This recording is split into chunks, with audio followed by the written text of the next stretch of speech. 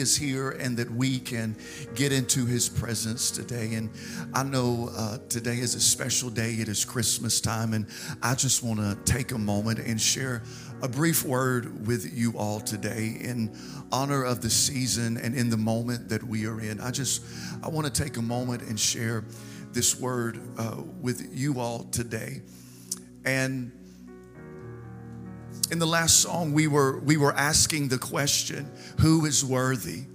We were singing the song, worthy is the Lamb. And a question that we need to be asking ourselves this Christmas is he worthy to me, and what is he worthy of? And because if we are honest today, the birth of Jesus Christ changed the trajectory of the future. It changed the direction of all of human history. It changed everything. He changed everything. He changed the times. And as soon as he took his first breath here on earth, as soon as he was born, he literally divided history. He split history and time from BC to AD. And every time you put something on your calendar, every time you mark something on your calendar, you are remembering history. You are pointing back to the moment that Jesus came from heaven to earth and put on flesh and dwelt among us and walked among the people and experienced what we experience today. And he's asking us today, what is that worth to you? And today God has us all here to ask and answer the question, what is he worth to you today? To the wise men, he was worth traveling for miles, traveling for months to bring some gold and frankincense and myrrh to the shepherds that did not have the money to purchase the lavish gifts as the wise men.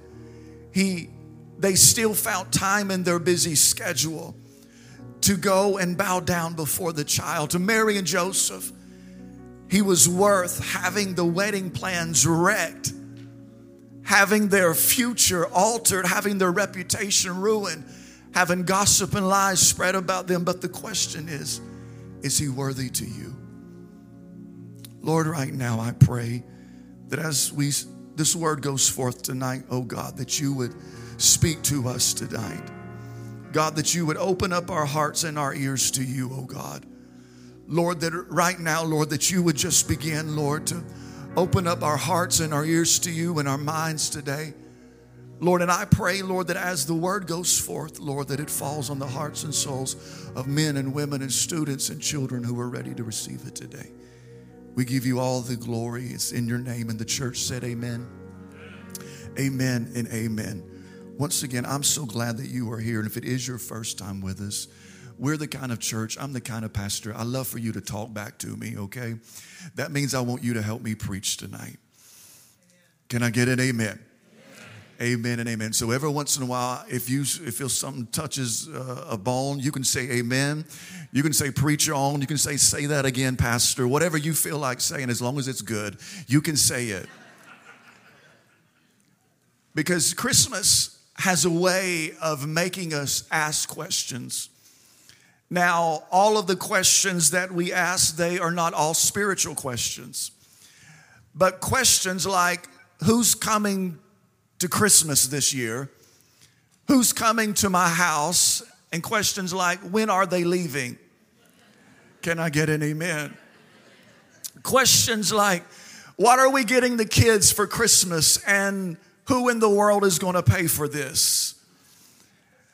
And then the age-old questions that we've been asking all throughout Christmas for years is, what child is this? And questions like, Mary, did you know? Questions start coming to us around the Christmas season. And one question that the Christmas story makes us ask is, when does God show up for me? And if you're honest today, you will admit that you've probably asked the question, God, when are you going to show up? God, do you actually hear me? God, where are you? And to find the answer, you've got to look at a page in the Bible that is so easily forgotten and no one probably ever reads it. And it is easily overlooked. It's easily skimmed over and flipped right through. And if you get the Bible out in front of you, it may even take some time to find it because it is so easily lost in the big scheme of things. And this page is so important because it's the page in the middle that separates the New Testament from the Old Testament. You've got to understand this, that whenever you look at this page and you turn this one page, that you are literally traveling through 400 years of time. You are literally fasting forward 400 years from the last word of the Old Testament into the New Testament. And you are not only moving through 400 years of time, but you are traveling in 400 years of silence. For 400 years, the God that introduced himself to us in Genesis, the God that introduced himself through speaking, he spoke and said, let there be light, and there was light. The God that introduced himself, that spoke the world into existence for 400 years, is now silent. For 400 years, God was silent. No word was coming forth. The prophets were still. The prophets were silent. Have you ever felt like God went silent on you? I know that there may be some people in this room that God is speaking to you all day and every day. Don't you just love those people when you get around those people that's like, God just speaks to me all of the time, and I wake up and he whispers in my ear and he tells me what to wear and he tells me where to go to lunch. Anybody know those people? And then God tells me to turn right here, and tells me to, I know that there may be some of those people in the room this evening, but are there any people in the room today that knows what it feels like when God goes silent on you, and you are crying out and you are praying and you are fasting and you are worshiping and you are reading the word? I mean, you even got so desperate that you started watching TBN again. You started watching the Word Network. You started watching Daystar. You went back and watched reruns of Jimmy Swaggart. You downloaded the latest new album. I mean, you've tried everything. You put your right foot in, you took it out, you tried to turn yourself around, and still nothing was happening, and you kept crying out, yet God said nothing. What do you do when your theme song is Silent Night? What do you do when you want a word but you cannot get a word? What do you do when you need direction but it feels like there's no direction being given to you? What do you do in the middle of a silent night and you are wondering, God, when are you going to show up? I want to remind you that maybe in a quiet season in this time of your life, I want to remind you that God does his greatest work in the quiet. God does his greatest work when nothing else seems to be moving. God does his greatest work. Just because he's not speaking doesn't mean that he's not moving for you. Can I get an amen today? Don't walk away from God just because you cannot hear anything from him.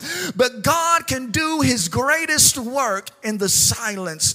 I mean, when you think about it, there's no wonder when God was getting ready to make the biggest, greatest announcement in history that was about to change time. Literally, he says, I need to go quiet.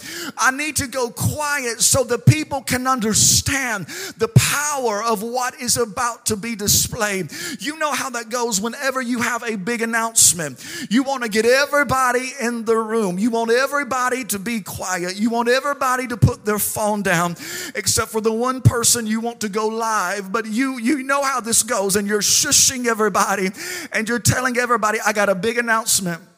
You're not going to believe this. I want you to hear this. And get this. Because the silence does not break their concentration, but it actually makes the audience lean in and prepare for what you are about to say. The silence doesn't break anything, but it makes your audience lean in and say, what is he about to say? And you need to get this in your spirit tonight, because whenever he goes silent, you do not need to run away, but instead you need to lean in, because you don't want to miss the greatest, biggest announcement that he has for you and your family. Amen. Because when does God show up? When you get quiet. Don't let the noise of life this Christmas interrupt the gift and the announcement that God has for you. So often we ask the question, when are you going to show up? And the next question we ask is, now what happens after you've spoke? Now what happens after the silence? You would think that after you turn this middle page, that after 400 years of silence, there would be a parade, there would be angels singing, there would be, here comes the King, and you would think there would be trumpets and all of this brigade, but you are wrong, because whenever you look at Matthew chapter 1, it says these boring words: the genealogy of Jesus. A record of the genealogy of Jesus Christ, the son of David, the son of Abraham. You mean to tell me that after waiting for 400 years, waiting to hear about this baby, this Jesus that has arrived, you mean to tell me you want to give me a genealogy list of people? Now, let's not lie, since we're in the house of the Lord this evening. If you've been doing this a while and you've been reading the Word a while, whenever you get to Matthew chapter 1, you probably read the first verse and then you skip the next 17 verses. Come on. And you go to verse 18, because you know good and well that you aren't reading that list of difficult names that sounds like a bunch of diseases you could catch. And you skip all of the begot so-and-so and begot so-and-so, because you can't even keep up with who your great relatives are. But let me tell you something. Do yourself a favor this Christmas and go back and read these names. Even if you can't pronounce the names, just fake it until you make it. Go and read the names, because those names are like the wrapping paper to this gift that God was giving us. This list of names is like the wrapping paper of this gift that God was about to give the world. Have you ever read this list? Do you know the jacked up people that are in Jesus's genealogy pool? This is some jacked. Do you know the crazies? This isn't a fruit tree. This is a nut tree right here. Jesus' family tree was a nut tree. Genealogy was huge back in the day. I mean, it was everything. It would literally predict your future. It would tell you what you were going to be. It was like your resume. I mean, and the names on this list are scandalous. And don't forget the role, to note in that during this time period, they would not even mention women on the list until Jesus. And Jesus not only puts his mama on the list, come on somebody, Jesus was a mama's boy, I guarantee you. He broke the rules. He not only put his mama on the list, but he put a total of 5 women on the genealogy list. It had never been done before. Do you even know who these 5 women are? You need to read it, because he put 5 women on a list that there had never been mentioned on any list. One wasn't enough, but he saw to it that he included 5 women on this list. 5 women on this list. 5 is just great, because numbers in the Bible have great significance. And the number 5 in the Bible is the number number of grace. And no wonder there were 5 women on that list, because that's what grace does. It puts people on the list that others have canceled out. Grace will put people on the list that others have overlooked. Amen. Grace will put people on the list that have failed. Grace will put people on a list that should have never been invited. Is there anyone in the room that can testify that when others counted you out, God was still counting you in? When others were demoting you, God was promoting you. When others canceled you, God was promoting you. Is there anybody that's thankful for the amazing grace that saved somebody as jacked up as myself? Is there anybody this Christmas that's just thankful for the amazing grace that saves the lost? I mean, if I had time this evening, I'd break down the names for you of those 5. I mean, Tamar, Rahab, Ruth, Bathsheba, little Mary. I mean, just go and read these stories. Tamar, I definitely would not want Tamar's story. If I had 5 women, I definitely would not mention Tamar. And then there was Rahab, y'all. I can't even talk about Rahab because there's kids in the room. She was out in the streets turning tricks, y'all. Bathsheba, what? I mean, I know David was a man after God's own heart, but he was after something else that night too. And Ruth, she was a Moabite. She's a pagan. And don't forget about the first episode of Teen Mom starring little Mary. Mary, did you know? Mary's walking around with this baby telling everybody, oh, this is God's baby. They're like, no, it ain't. That's not God's baby. You crazy. I mean, it sounds funny to us, but just look at the people that God put on the list. Men, there were some messed up men there. I know you're like, come on, preach about those women, but there were some messed up fellows on there. Abraham was on the list. He was a liar. Jacob was on the list. He was a deceiver. And that leads us to the next question. Why do you think I cannot be on the list, and why do you think God cannot use you? Who can God use? God can use anybody. God can use everyone. If God came to earth through a dysfunctional family tree, that ought to let you know God always uses imperfect people for his perfect plan. Is there anyone thankful that God isn't looking just for perfection, but he's looking for someone that's available? He's looking for someone that just finds him worthy. And that's the beauty of the Christmas story, that God can use anyone. If you've been a drunk, he can use you. If you've been an addict, he can save you. If you've walked out on your family, if you've cheated on your wife, Merry Christmas. Jesus can use you. He can save you. If you've been canceled off of a list, if you've been disowned from your family, you've not even received an invitation to Christmas this year, Merry Christmas. Because Jesus can use you. He can save you. If you've got issues, if you're not perfect, if you've fallen short like I have, isn't it still good to know? Merry Christmas. Jesus can save you, and no matter your genealogy, the Lord loves you. Merry Christmas. Why did we get this crazy family tree before he gave the gift? I mean, if I'm the one doing it, I'm going to give you the gift and then just slide in the crazies later. You know, whenever you take somebody home to your family for the first time, you give them some warnings. Don't be alone with Aunt so-and-so. I know Uncle so-and-so has my last name, but I promise we're not kin.